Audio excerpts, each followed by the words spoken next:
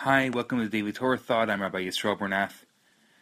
How we spend our money is usually a pretty good barometer of where our priorities are.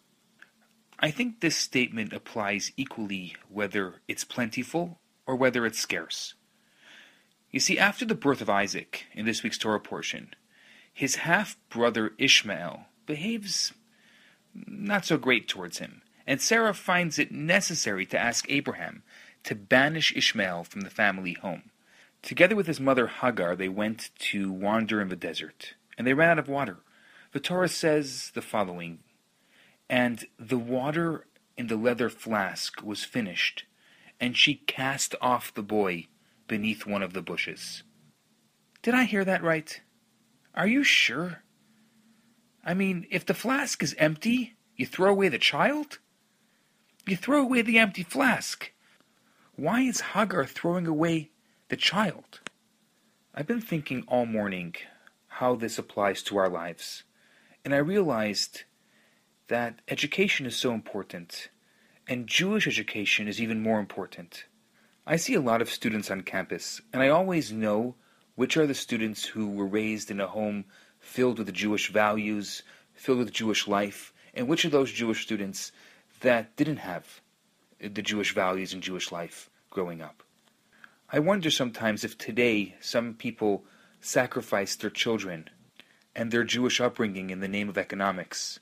You know, there's an old story about this Jewish mother who came from Eastern Europe, and she joined her son in America, and she was horrified to see that he had taken off his beard and he didn't have a kippah anymore.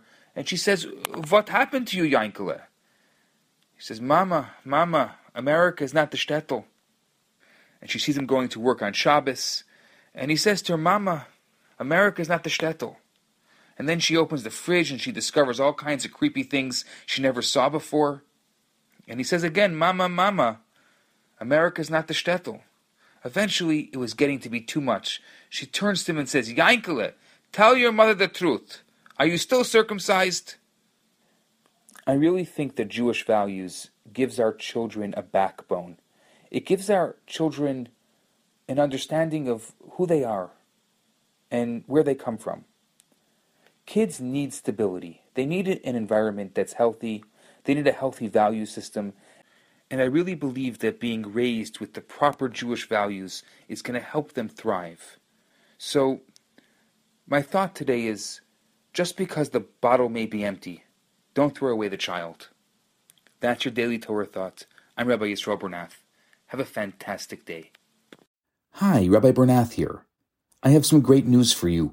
My popular 4-week course, Kabbalah for Everyone, is available right now for free for the next 50 people who download it.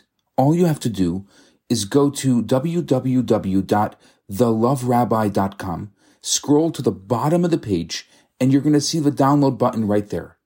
In this course, I talk about the Kabbalistic secrets to relationships, to wealth, to happiness, and balance. This special offer has been dedicated in loving memory of Ellie Dorfman. I look forward to hearing from you and hope you enjoy the course. Now on to today's episode.